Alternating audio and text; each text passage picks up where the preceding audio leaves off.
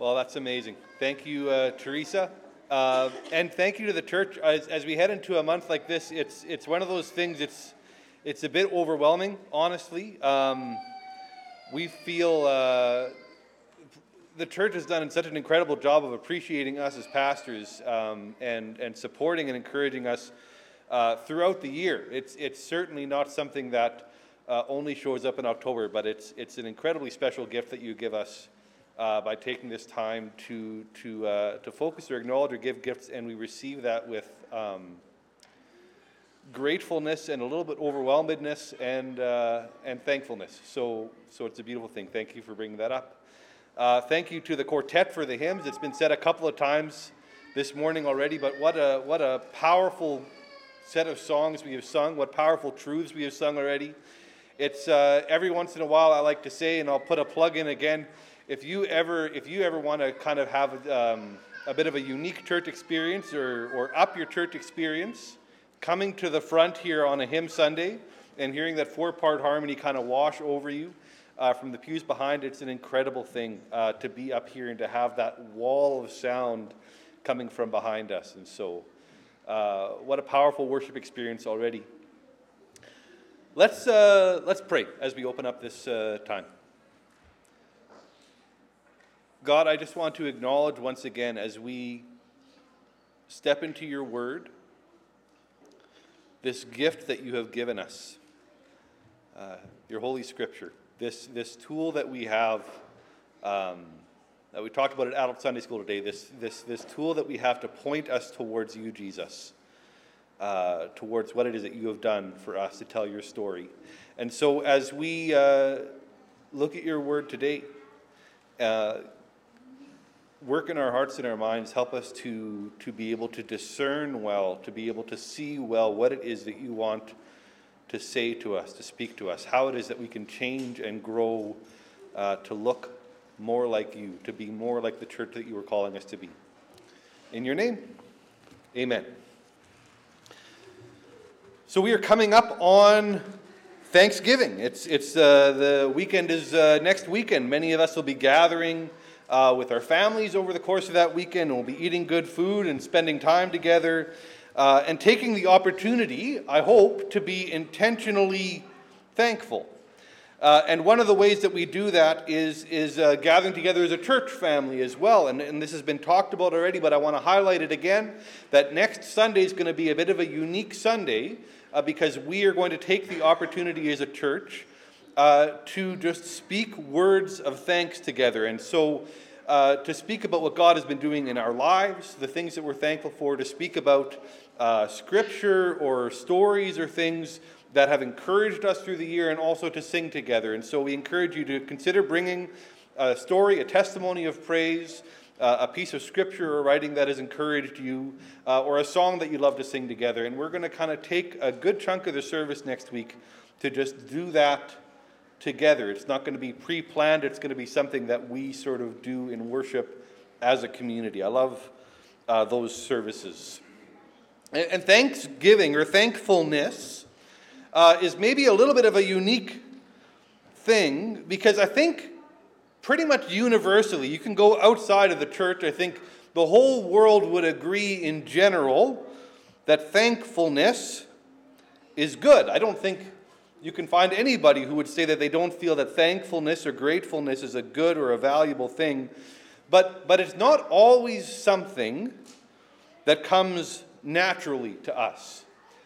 It's something that can be a little bit tricky. I saw something pop up on Facebook that shows this a little bit. I won't over-explain it. I'll just show this video to you, so you can roll that now. Can you please look at the nice lady and say thank you for giving me that cookie? She was so nice to do that. Turn, Avery, turn around. Look at the nice lady and say thank you for the cookie. Avery, look at mommy. Look at the nice lady and say thank you for the cookie. No, it's okay. She has to say it. Yeah, no. It's fine. She'll say it. Avery, look at mommy. Look at the nice lady right there and say thank you so much for the Avery. Look at me. Listen. Look at the nice lady and say thank you for the cookie. Can you do that? Can you do that for mommy? We're not leaving until you do. We're not going. Look at the nice lady and say thank you for the cookie. Look at the nice lady and say thank you for the cookie, Avery. Not to me, to the lady. Turn around. Say thank you for the what? The cookie. Okay, thank you so much. I know there's a line. I know there's a long line. Okay, let's go. It's cookie time. Thank you. Thank you. Excuse me. Thank you.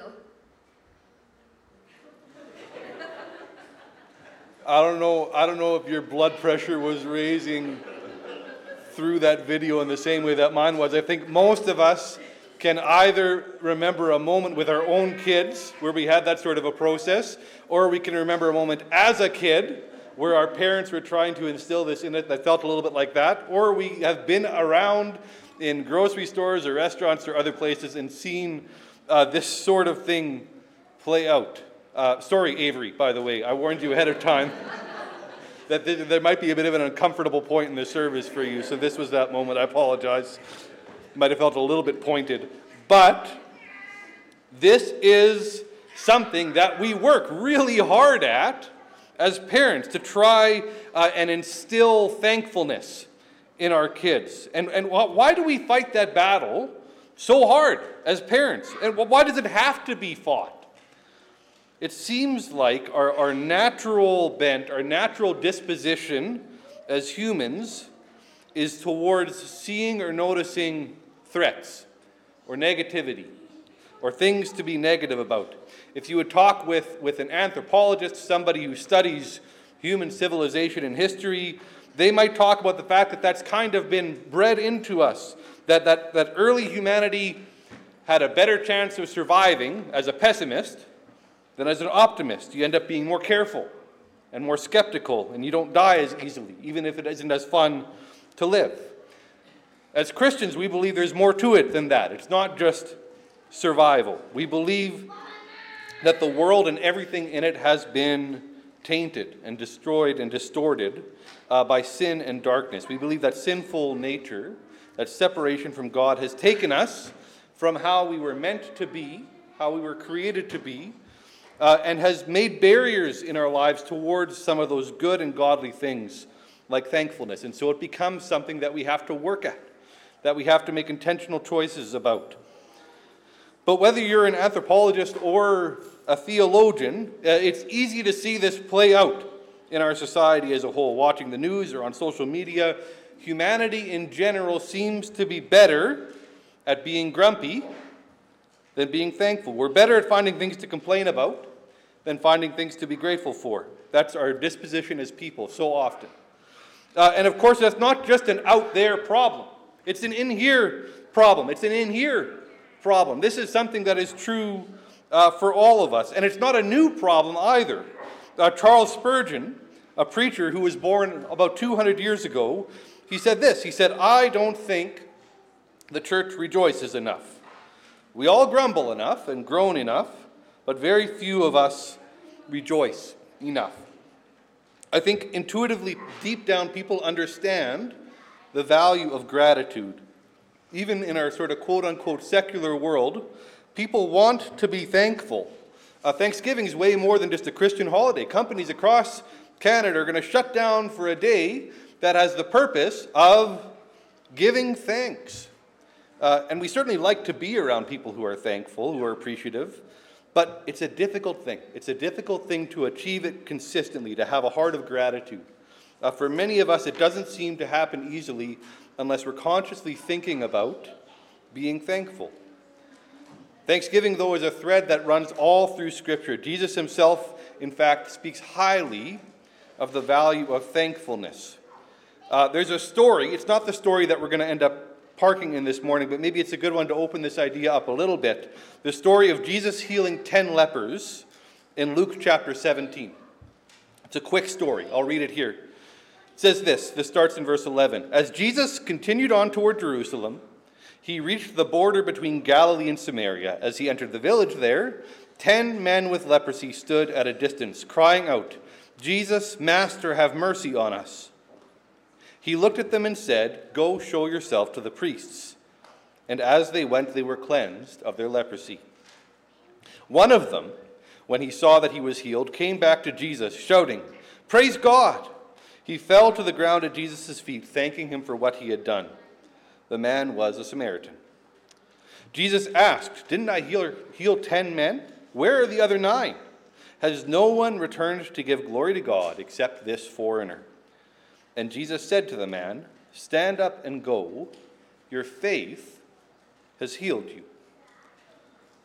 So there's a lot we could talk about here, but I want to simply say these 2 things. First of all, we see again, gratitude is rare, right? 1 out of 10 of these men, after having their lives completely changed, turned around in the most dramatic possible way, 1 out of 10 come back to be thankful. In the human heart, gratitude seems to be the exception sometimes, not the rule. But here's the other thing I want to grab onto. At the end of the story, Jesus says something fascinating. He says, "Stand up and go. Your faith has healed you." So what is this faith that the man expresses in this story? He doesn't say a creed or a prayer. He doesn't get baptized. He doesn't memorize scripture. He doesn't speak about his theology at all. What is this faith that Jesus is talking about? What I see here is a man expressing gratitude, grateful to Jesus, thanking Jesus for what he has done. And Jesus seems to treat this as interchangeable with faith. At least in this story here, Jesus seems to be saying, when you show gratefulness and gratitude towards God, that is how you show what you believe. Your faith is demonstrated or is shown or is lived out in gratitude. That's the sign of faith. So you can keep that in mind as we get into this. Like I said, that story was a bit of a table setter. What I actually want to do today is spend most of the service here looking at a single verse, a verse from Paul's letter to the Thessalonians. So a little bit of background. Paul did not have a great experience in Thessalonica, where this church is. He doesn't have a good time there when it's talked about in Acts. In Acts chapter 17, we see Paul and Silas go to this city in order to spread the good news, in order to help sort of start a church there, and to speak about what God has done. And what happens as they get there is that as they're preaching and as this church is forming, an angry mob kind of comes together and tries to throw the 2 of them out of town. And so they have to go into hiding at one of the members of this new church that is formed. And they end up sneaking out under cover of night. But several members of that church are grabbed by this mob and are taken to the magistrates in an effort to have them thrown in jail.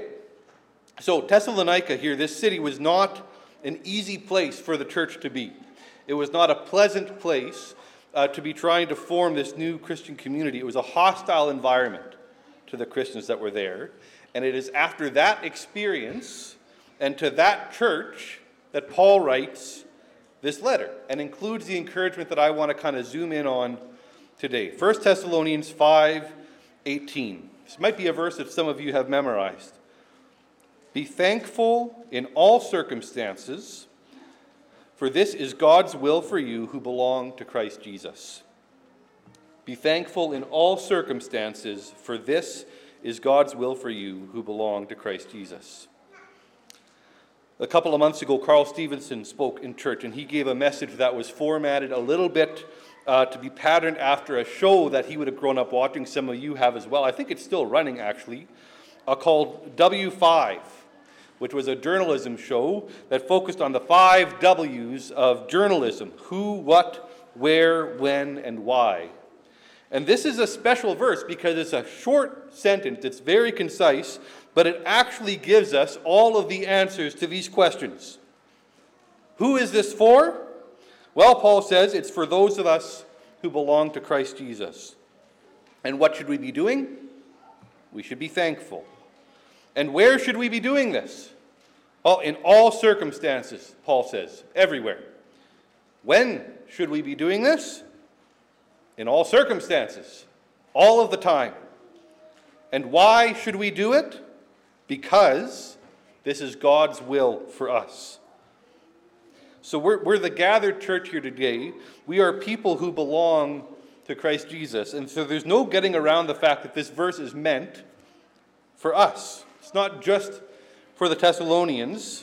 Sometimes there are verses that we can read and go, that was probably more for them than it is for us. That was probably something that was more being said to that specific context or situation than it is something that we're supposed to be following today as the church. But here, Paul makes it clear. If you belong to Christ Jesus, this is for you. So we need to take this seriously. Let's start with those first two words. Be thankful. Some translations say give thanks. Now the Bible speaks very highly of thankfulness and gratitude. And in fact, in the Hebrew Bible, there are at least 7 words that are used for praise and thanks in the Old Testament. I think it's really fascinating the variety of ways that they come at this idea of thankfulness. Here's a few of the words. Toda is a thanksgiving choir. I'm not going to pronounce these well, by the way. Barak is to kneel in thanksgiving. And tehillah, that's not, to be abundantly clear, not tequila. I know with our sermons being recorded and the podcast back up and running, things can get taken out of context. I want to be clear. Tehillah is to sing a song of thanksgiving. Halal, this is where we get the word hallelujah, giving thanks by boasting and praising God. Yada, to give thanks with expressive gratitude, to raise your hands in the air. Zamar, to give thanks with a musical instrument. And Shabach, to give thanks in a loud tone, to shout to the Lord.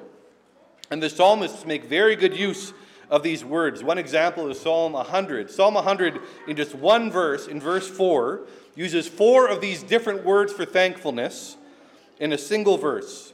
Enter his gates with thanksgiving, with Toda, with the choir, and into his courts with Tehillah, with singing praises. Yada, expressively give thanks with your hands to him, and Barak, kneel in thanksgiving before his name.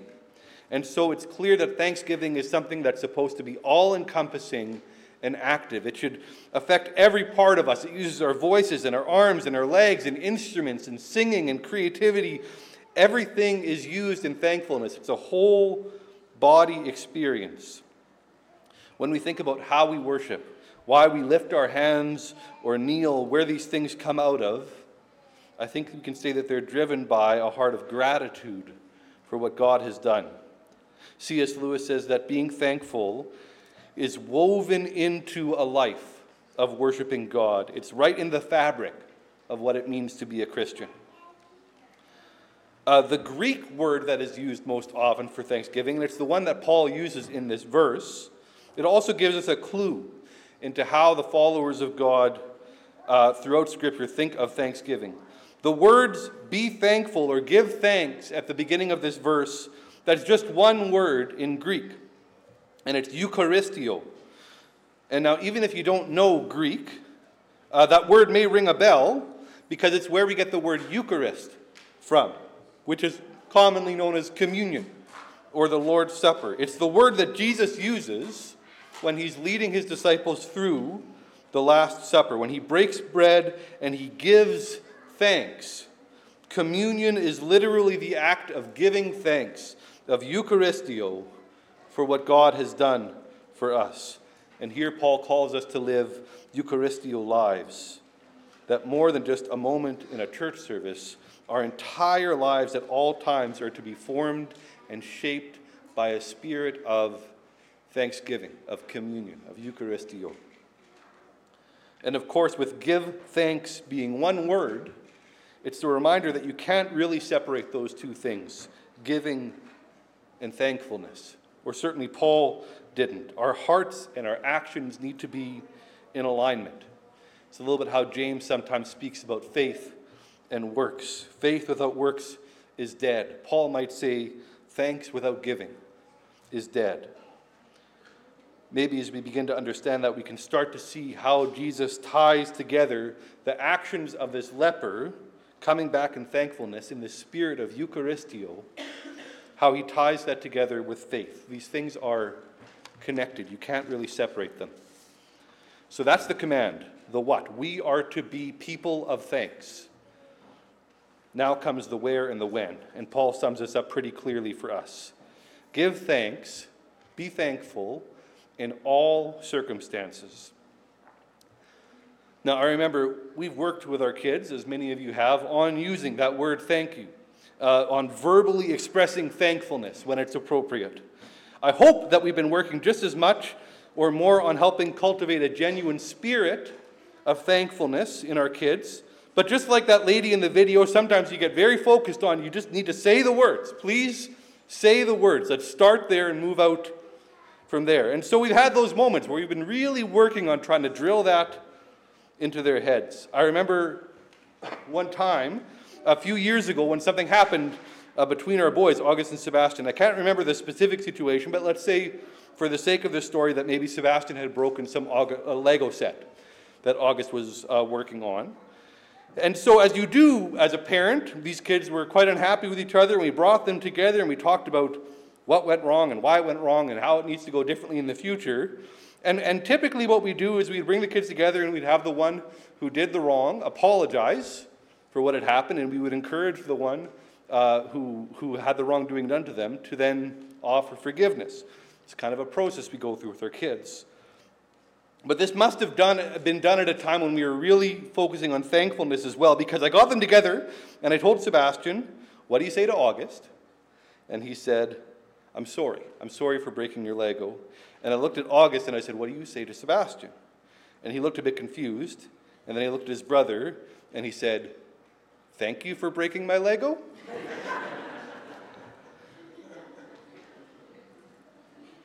Paul, when he writes this, there's a tiny but important word here that makes a big difference in how we understand this.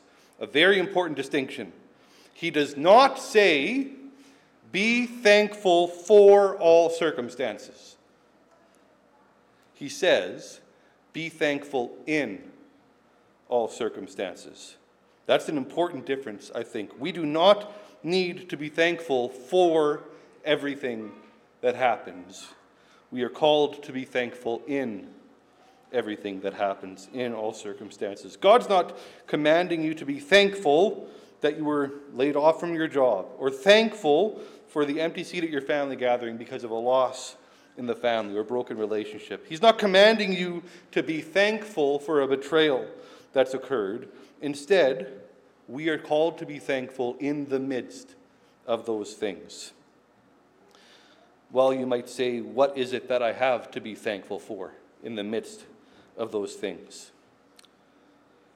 If this is something you cultivate in your life, I think you'll be surprised at how much you can find.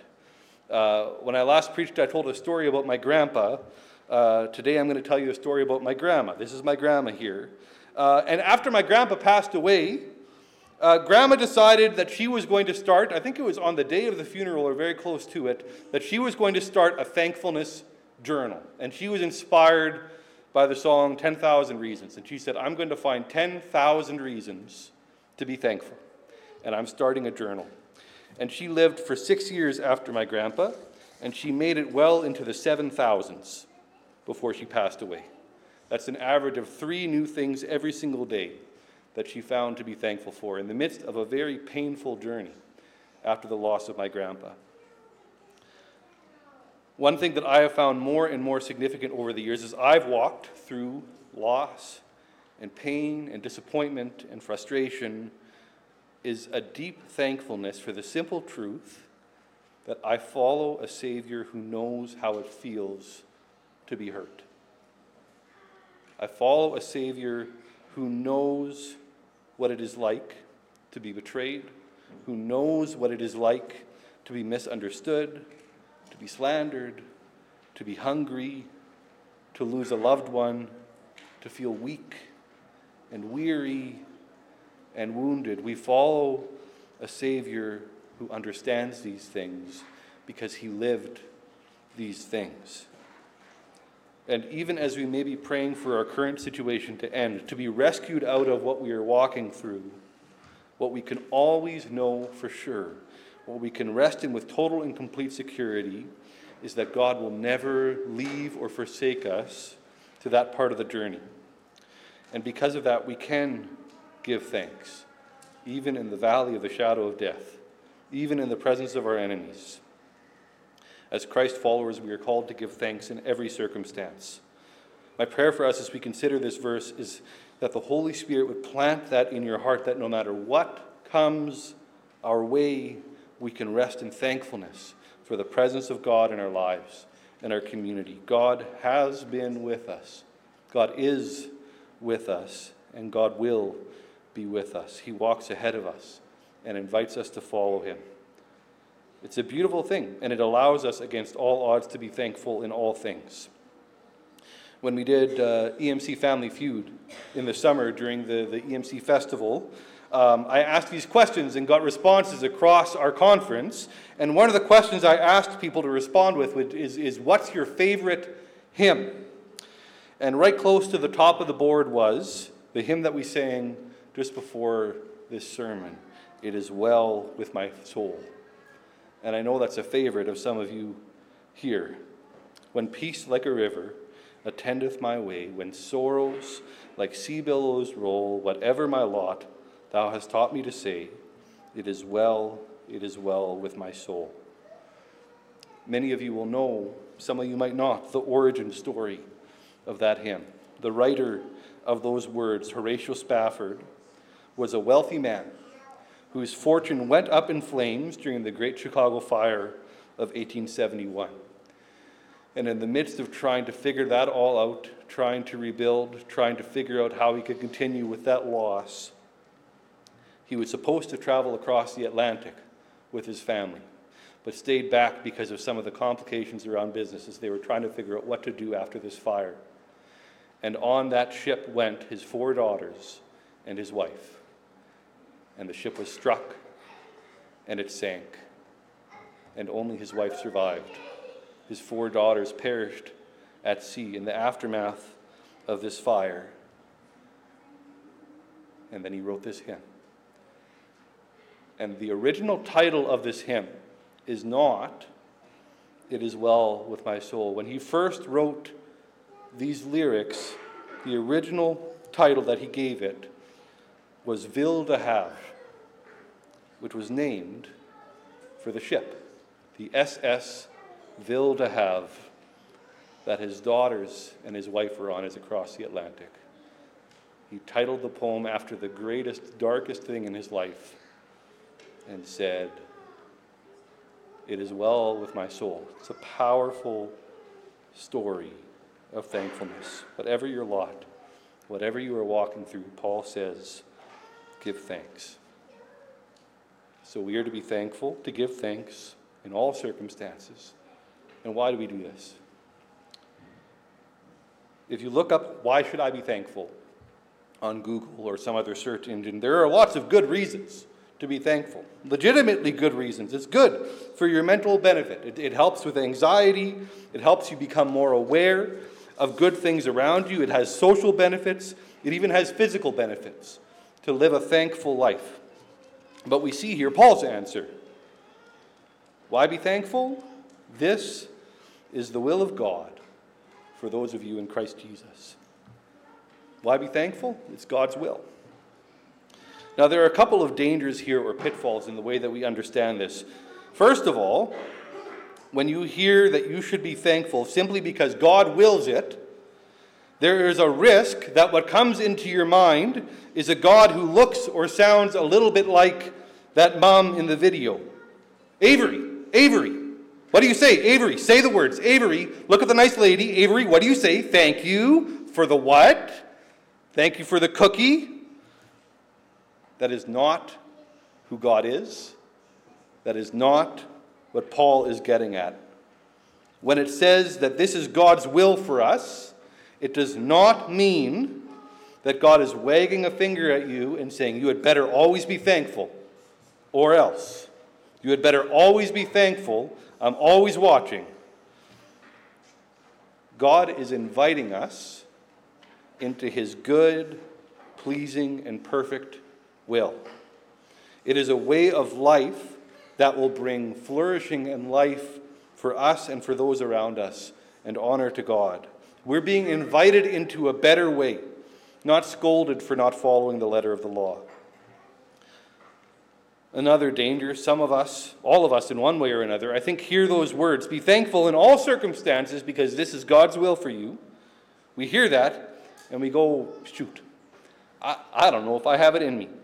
I am not always a happy-go-lucky, super positive, optimistic person. I'd love to be thankful, but I don't know how to do that.